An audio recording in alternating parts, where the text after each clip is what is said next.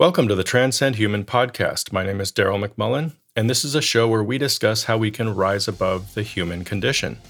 We address topics that we all wrestle with because we're all human. And together we look for more positive ways to respond to the world around us. Thank you for joining us on the journey. We hope today's topic is exactly what you need for the week ahead.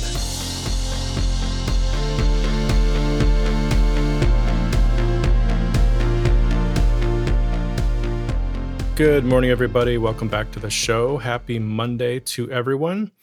It is February 22nd, 2021. And before we get into anything on this episode, I just want to acknowledge the fact that this is the 50th show we've done.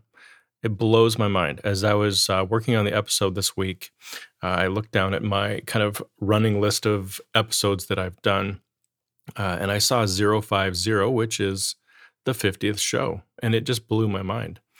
When I think back to November, December, January-ish of 2019 and 2020, when I was really kind of thinking up this concept of Transcend Human, I didn't think it would fail, but at the same time, I don't think I saw 50 episodes down the road either.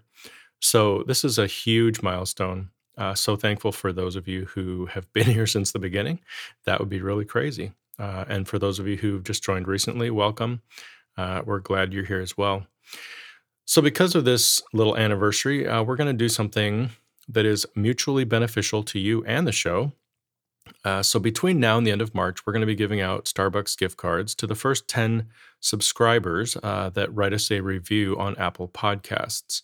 Now, I'm not going to give you the link or anything to show you how to get there. I mean, those of you who use Apple Podcasts, you probably already know how to use the Apple Podcast app or listen to it online through a browser or whatever.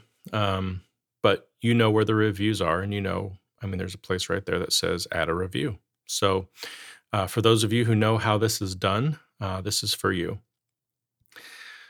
So right now, we have probably 4 or 5 ratings. Ratings are great, but reviews are really what go a long way to help boost the visibility of the show and, really kind of bump you up in the library, if you will, so that the show is easier to find for new people looking for this content. So if you're willing to do that, we want to thank you for helping us grow the show in this way.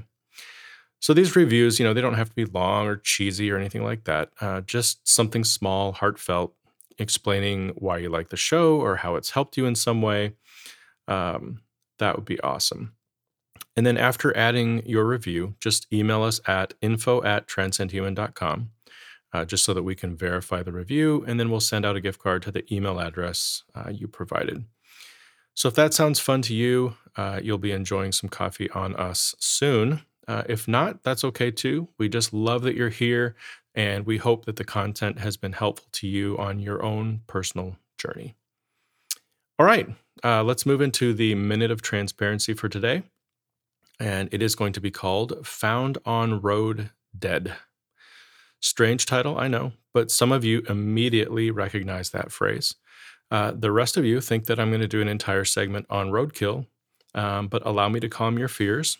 Found on Road Dead is an acronym for Ford Vehicles. FORD equals Found on Road Dead. And I've carried that with me most of my life because of the impact it must have had on me when I was growing up.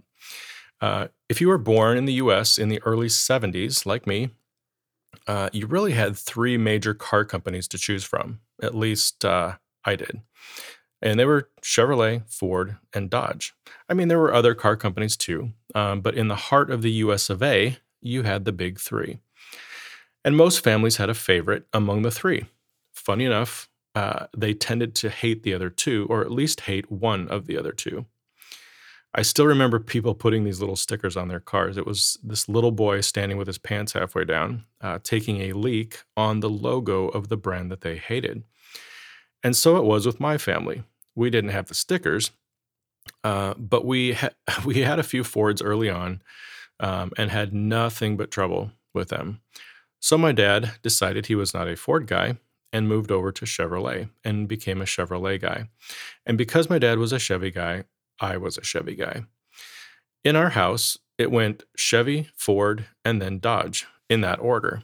We didn't really have an acronym for Dodge. It was just common knowledge that if you wanted to really scrape the bottom of the barrel, you'd purchase a Dodge vehicle. The funny thing is, we didn't even really own all that many Chevy vehicles after that. At one point, we had an old Chevy, 65 Chevy truck growing up.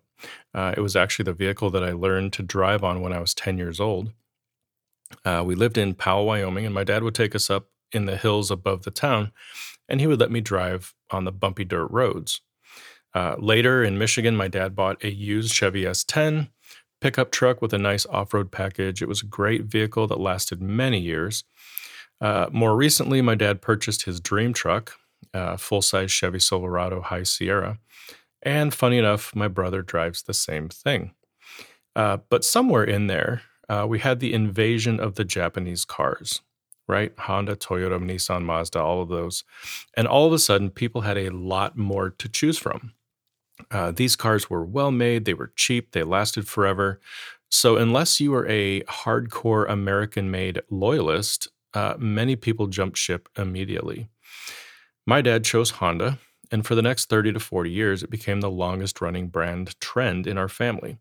I can't even remember how many we had altogether, but I remember multiple Accords, Odysseys, Pilots, and I think there was a Passport thrown in there for good measure.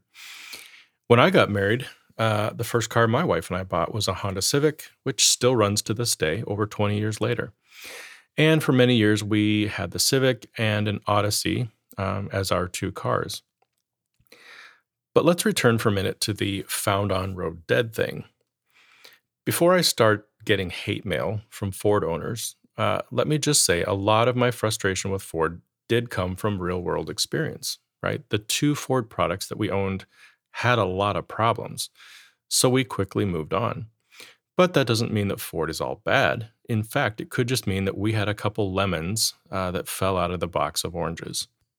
And it's not like I look at a Ford when I drive by and want to stick my tongue out at the driver. In fact, some of the most interesting vehicles today are Fords. Here are just three that always turn my head. First, the Ford Mustang. Beautiful vehicle, and the sound of its engine is nothing short of perfection. Next up is the Ford F-150 Raptor. Amazing looking truck, so tough. For a long time, Ford was really the only manufacturer thinking outside the box with their truck lineup. And finally, Ford just released the brand new 2021 Ford Bronco, a vehicle that's meant to compete with a Jeep Wrangler. And I can't even tell you how proud I am of Ford for making this happen. They definitely have an edge over Chevrolet in this category. I mean, Chevy has had years to think this through as well, and yet nothing. No vehicle that even comes close to competing with a Jeep Wrangler. They just keep pumping out small, boring SUVs because that's what sells.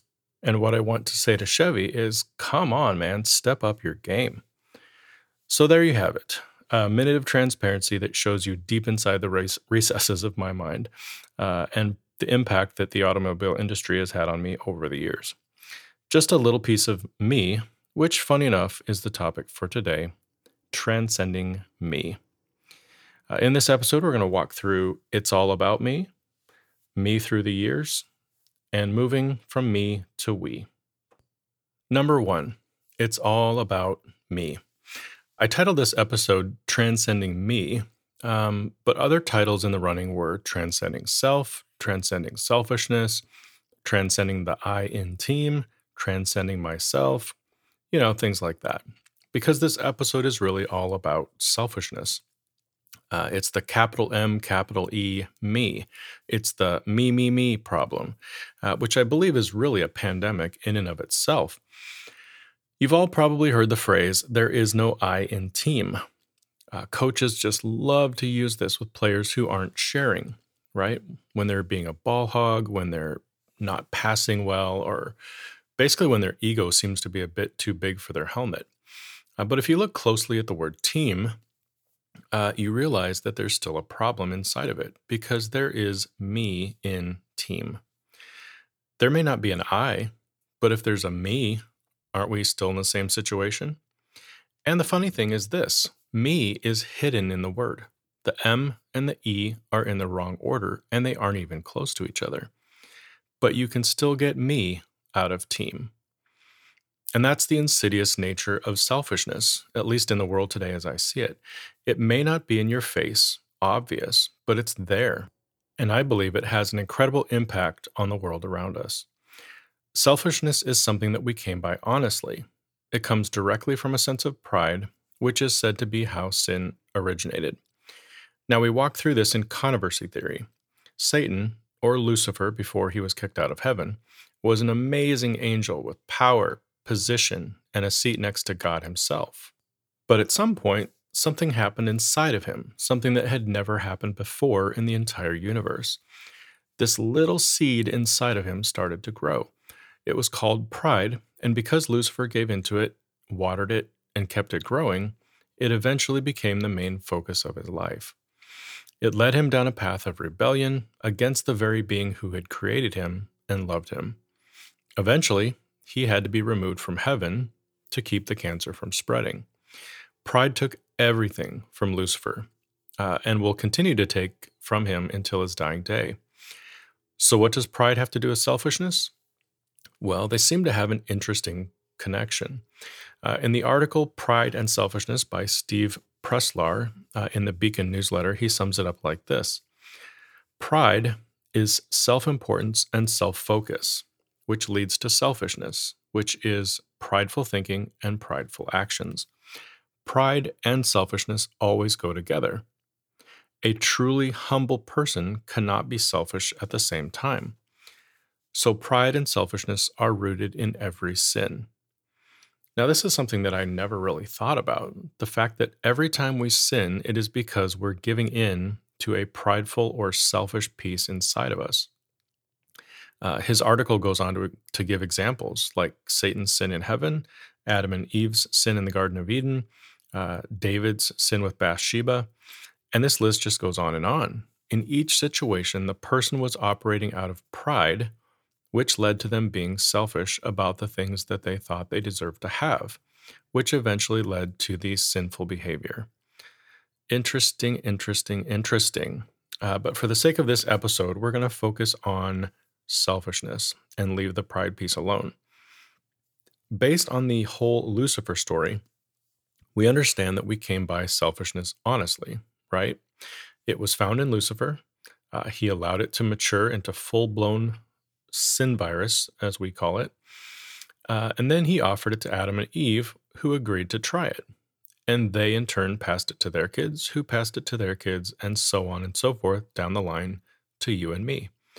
So that's what I mean when I say we came by it honestly. Great. So what does that mean? Do we just give into it because it's part of our human nature? Is it just a little piece of the human condition, one that we have no control over? Well, unfortunately, the answer is an ambiguous yes and no. Yes, because we give into our selfishness all the time. It's really our default reaction, especially when we're young or in times of weakness. But at the same time, no, it isn't something that we have to give into. We can learn over time how to be less selfish. We are on a journey, a growth journey, but it is a long journey. Number 2, me throughout the years. So talk about a growth journey. That's exactly what I believe each of us goes through in our lives. From birth to death, we're on a journey which includes many growth tracks, right? It's a physical journey, it's an emotional journey, a financial journey, a spiritual journey. And somewhere within that spiritual journey, we have this growth journey from selfishness to selflessness, or humility, to put it another way. Now, this isn't something that I've read about or researched a lot. It's more just a concept that I've pieced together over time. Yes, I've pulled from my education, I've pulled from watching others, talking to my parents, talking to friends, and really just living through these phases myself. So I'll call it the selfishness journey, just for the sake of today's episode, though I really like the sound of journey to humility or something along those lines because it suggests that there is a positive destination that we're heading for. But whatever we choose to call it, this journey is tied to the traditional stages or phases that we go through in life. Now, quick caveat before we begin, I need to apologize in advance because I am not going to walk through everyone's life experience. For example, there are people who choose not to get married. There are couples who get married and choose not to have kids or are unable to have kids. So we're not going to walk through every possible eventuality. Instead, I am going to walk through the very stereotypical traditional stages that the average person walks through in his or her life and attach a selfishness quotient or level to that stage. So here we go. First, you have infant, and I'm going to call that 100% selfish. As an infant, you are concerned only about yourself and how you are feeling. Perfect example of why we came by it honestly, right? An infant cries when they feel anything out of the ordinary, any slight fluctuation in their perfect little environment. Are they hungry, too full, gassy, not hot, not cold, cramped, bored, fear that there isn't someone around, needing to be held, wanting to hear sounds, hearing too many sounds? Should I continue? That is the infant stage in a nutshell. Next, we have a child, and I'll just say 95% selfish. Now, I only chose 95% to show growth, right? There's nothing scientific about the 95%, but I believe that as a child grows, they begin to hear things from parents, teachers, coaches, people they trust. They hear concepts like love, help, serve, share, give, support, etc. And just hearing these concepts alone can get them on the growth path toward being less selfish. Now, kids are still highly selfish, don't get me wrong, and they think mainly about themselves, but even if they only grow 5% in this stage, I think we're on the right track. Next up, we have the tweener or teenager, and I'll just say 80% selfish. So I clumped the middle school and high school years together because they seem pretty redundant in terms of selfishness, right? And again, the 80% is not scientific. It's simply just to help us show that growth is occurring. During these years, we begin to test out the concepts that we heard from our parents, teachers, coaches. We try sharing, we try loving other people, we try giving things to others. And at times, it's for very selfish reasons, right? To get people to like us. But at least we're trying. We're starting to see that being 100% selfish is not the best course of action. In fact, we don't really like people that are 100% selfish. And if we get too close to that number, we start having problems, right? People start leaving us because we are hard to be around. So I'm going to be generous and say that 20% of the time, teens are aware of their selfishness and try to make good decisions in light of that knowledge. Next, you have the single adult. We'll say 75% selfish. Notice we didn't grow a lot from the teen years to being a single adult, but it makes sense. Not only are we still single, but we're older and we have more control over our lives, which only serves to increase the desire to do things and have things our way. Single adults have actually reached the pinnacle of selfishness, if you will. They're completely self sufficient. They can be their own person. They can survive without another person if they choose. And assuming that they are working and have money, they can pretty much buy what they want to make their heart thump with no impact on anyone but themselves. And so we find ourselves in this crazy stage of life where it really can be all about us if we want it to be. And there's the difference. In this stage, a huge piece of the puzzle is the choices a person makes. There are extremely selfish single adults, and there are extremely unselfish single adults, all based on the way they were raised and how or whether they choose to act on the things that they learned. But for the sake of argument, we'll leave the 75% just because it seems right. Next up is the married adult, and I'm going to say 50% selfish. So why did I pick 50% selfish for a married person? Well, in part because I thought it was funny, right? The whole two shall become one thing just kind of makes sense. 50% and 50% equals 100%. Okay, lame, I know, but let's go with it for now. The point is that when you really commit to someone, by default, you're going to have to give some stuff up, at least if you want the marriage to work. Now, many people choose not to give anything up, and there's probably a really good reason why the divorce rate is so high in this country. Fun fact, the divorce rate in the US is still around 50%. Unfortunately for me, the divorce rate in Orange County, where I live, is 72%. Crazy. And selfishness plays a major role, I believe, in those statistics. But if we attack marriage with the understanding that it requires us to give some stuff up for the other person, then I believe we're on the right track. So, what is it that we're giving up? Well, some of our freedom, for sure. No longer are we the only person in the house. We share space, we share facilities, amenities, dishes, television, etc. We can't just go out whenever we want or do whatever we want. There's another person involved. We also give up some financial freedom. We stop buying things in the heat of the moment because we want them. Instead, we have conversations about what to spend our money on. We start buying things that we need versus things that we want. Purchases are often forward thinking versus just fun to have right now. And we give up some social freedom. We don't really get to date anymore, right? When you're married, social activities like that end. Things like going to clubs, bars, guys' night out, girls' night out, depending on the intent of those activities, which were often very single focused activities, some of those things may come to an end. Or, I mean, you may do some of those things together, but a lot of times, some of those stage of life things that single adults do just come to an end. So, in this stage of life, selfishness is on trial, so to speak, right? It's kind of a make it or break it stage. Either you figure it out and you survive or even thrive, or you fail and fail miserably and wind up divorced or miserable, whichever wins out. Next, married with children. And I'm going to put 25% selfish here.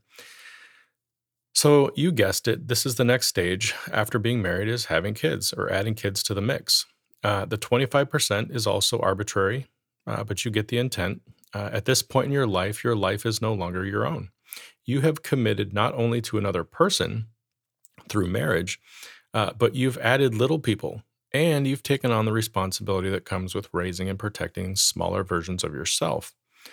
Because of this, all of the things that we talked about in the married adult section still apply. But you've now graduated even to a higher level. At this point, even hobbies and interests that you and your spouse may have had might not exist, or they may become very kid centric. The world is not supposed to revolve around your kids. Let me just say that very clearly. But given the society we live in, the magnetic pull that they put off is intense. School, music, dance, sports, church, friends, birthday parties, vacations, the dentist, braces, wisdom teeth, dating, sleepovers, driving lessons, sweet 16 parties, first jobs, college applications. Oh my goodness.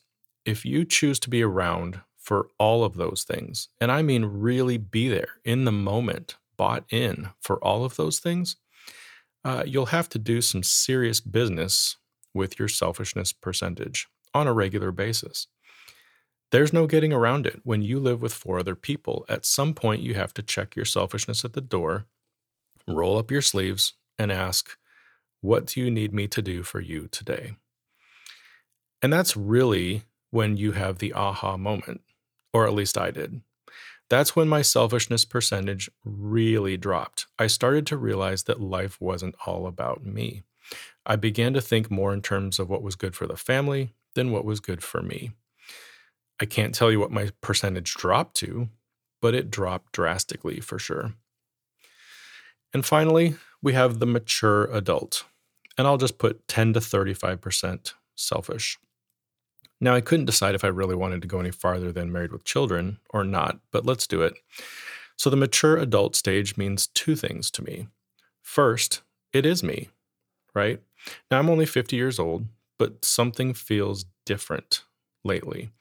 I feel like I've moved into this stage of life versus the married with children life, just a little. I have two girls in college and still have a boy in high school. But now that he is driving and a lot more independent, things have slowed down a lot for us, which has led to my wife and I having conversations about our future. Where are we going to live when all the kids are gone? What interests are we going to have? The things that we do apart, are we going to want to do together? All of those kinds of questions. Second, it's seeing the world versus just family. So this might just be my experience, but for the past 20 years, my focus has been family. Sure, I watch the news. Sure, I know what's going on around the world around me, but the lion's share of my time and energy is spent on family. Until recently, when things changed a bit. Part of it has to do with the kids getting older and becoming more self sufficient. But there's another part brought on by 2020. So the pandemic, the racial tension, the political unrest, and the just the growing instability in the world around us, undoubtedly brought on by climate change, global warming, or whatever you feel has led to the changes in our environment. At any rate, the end result of all of these things for me is what I would refer to as a more mature outlook on the world around me. To put a blunt edge on it, a less selfish outlook on life. What I realized is that even as my selfishness percentage dropped during the family years, there was still a level of selfishness. Maybe you would call it a subconscious selfishness or something like that. But what I realized is that I was selfish because I was so focused on my family. How crazy is that?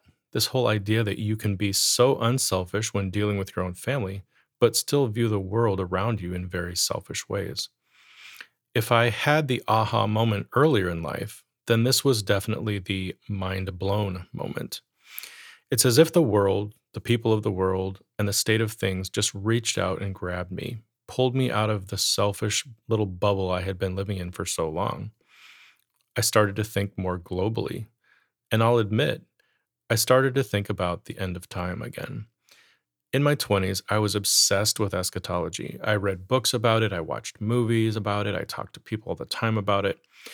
It was just fun to think about or talk about how everything was going to end. Then I got married, had kids, and completely let eschatology go until recently when I started Transcend Human and dusted off controversy theory again. Crazy timing when you think about it. As I was firing up Transcend Human back in, I would say, January of 2020, I had no idea what was coming down the pike. The fact that 2020 would be the year that it was, the fact that basically the bottom was falling out of the bucket, right? All of those things we experienced in 2020 were all things that I had decided to kind of get back into with Transcend Human. So let's finish up things on the mature adult stage. In summary, it's that time in your life where the family stage is coming to an end. Not that you're not a family anymore, but the kids are moved out and it's just different. Life slows down. It's back to being a married adult again, just with a wealth of experience and knowledge behind you. It's looking at the world around you and deciding what's next. It's finding that one thing that you know that you're supposed to do, the one thing that only you can offer the world. It's really wrestling with the whole concept of purpose and significance. Looking back on your life and deciding what you want your legacy to look like. How do you want to be remembered? So, why did I list a range when I suggested that selfishness for a mature adult was between 10 and 35%? Well, mainly because I think the road diverges here for many people. For some, they draw on the lifetime of experiences that they've been through and they move full on into the humility zone. Others backslide into selfishness and become more grumpy and more demanding in their old age. Now, like I said, I didn't account for all life experiences here, and I certainly didn't account for the outliers. There are people who were selfish when they were born and will be selfish to the day that they die. And conversely, there are people who seem to grow up as humble as can be and live almost angelic lives. But somewhere in the middle is where most of us find ourselves. In one of the stages we just talked about above, dealing with selfishness the way it is described. Number 3, moving from me to we. Back when I worked at Granger Community Church, I remember us doing a weekend message series one time called Moving from Me to We. And while I don't remember the specifics, the big idea, the felt need, or, the reason why we did a full series on this topic, the name has always stuck with me for some reason. And I think it stuck with me because it's the perfect tagline for this journey we're on from selfishness to selflessness, or from selfishness to humility. Basically, taking our eyes off the mirror in order to see those around us. Working together for the good of others versus working hard on my own strategy to meet my own needs. It would be awesome if we could get this figured out early in life, right? Like think back to when you were in the single adult stage, if you are older than that now. I mean, what if hundreds of thousands of single adults suddenly became aware of the world around them, became passionate about making it a better place, and started putting others' needs before their own? What? How crazy would that be? What would that even look like? And can I sign up to live in a world like that? Imagine the society that would create, the culture it would breed, people helping people all over the place. I know it's not reality, it's not the planet we live on. However, that doesn't mean that we just give up or just give in to the selfishness that we were born with. We have the freedom of choice, and it's up to us what our selfishness percentage is in each of the stages we talked about. So let's land the plane. I am going to throw one more concept out there, and it's a little controversial, but just hear me out. So I find it fascinating that the stages above, the stages that we just talked about, are stages that God created. In other words, we didn't come up with these stages, right? These aren't man made in any way. God designed them when He created humankind. He set these stages in motion. So we are born, we grow, we learn, we connect with another person, we bear and raise children, and eventually we reach an age of full maturity, hopefully. Now, if sin had never entered the world, who knows what this world would look like, right? But isn't it interesting that in this world we live in this sin infected world, we're born into the world infected with a sin virus. Sin is a direct result of pride and selfishness. Selfishness is the end result of pride, and it's what we're all born with and all struggle with. And in His brilliance, God created a growth path, a set of stages that would literally help us work on that problem. Each stage requiring that we spend a little less time on ourselves and a little more on others. It's a growth path that, if we're honest about it, actually grows us up into the people that God wants us to be, into the best versions of ourselves. People that reflect the true nature of their Creator and leave a legacy that can change the world after them. Again, a bit controversial because people may choose to remain single, or people may choose not to have children and not go through some of the stages above. But I don't see the growth path or the growth stages as a requirement, only the traditional path, the one that was put out there to help the lowest common denominator work through inborn selfishness.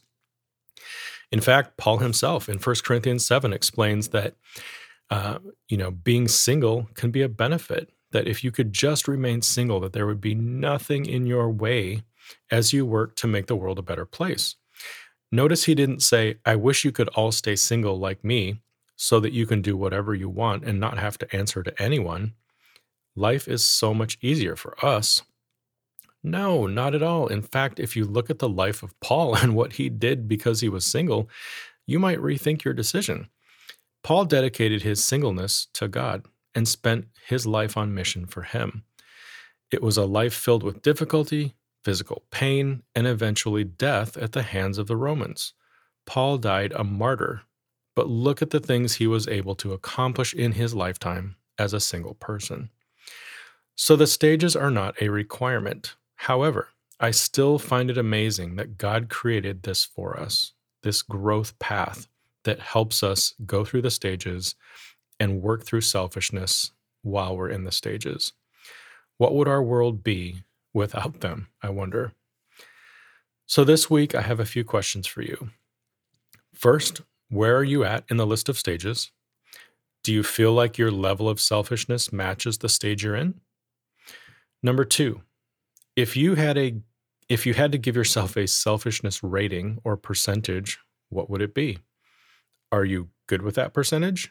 Or do you feel like you have work to do? I know I do. And finally, number 3, what is your next step in order to move from me to we? My prayer for you this week is that you are able to identify where you're at and identify where you'd like to be, and that you're able to take steps in that direction. Thank you so much for hanging out with us this morning. I hope this was helpful and enlightening on some level. As always, we would love to hear from you, and we would love for you to share us with your friends and family. Like we said, leave a rating on Apple Podcasts this month and throughout the month of March. And we will be sure to get you a Starbucks gift card to help boost us in the search ratings, podcast ratings, so that more people can find the show. So that's it. I hope you have a great week. Until next time, everybody, keep transcending human.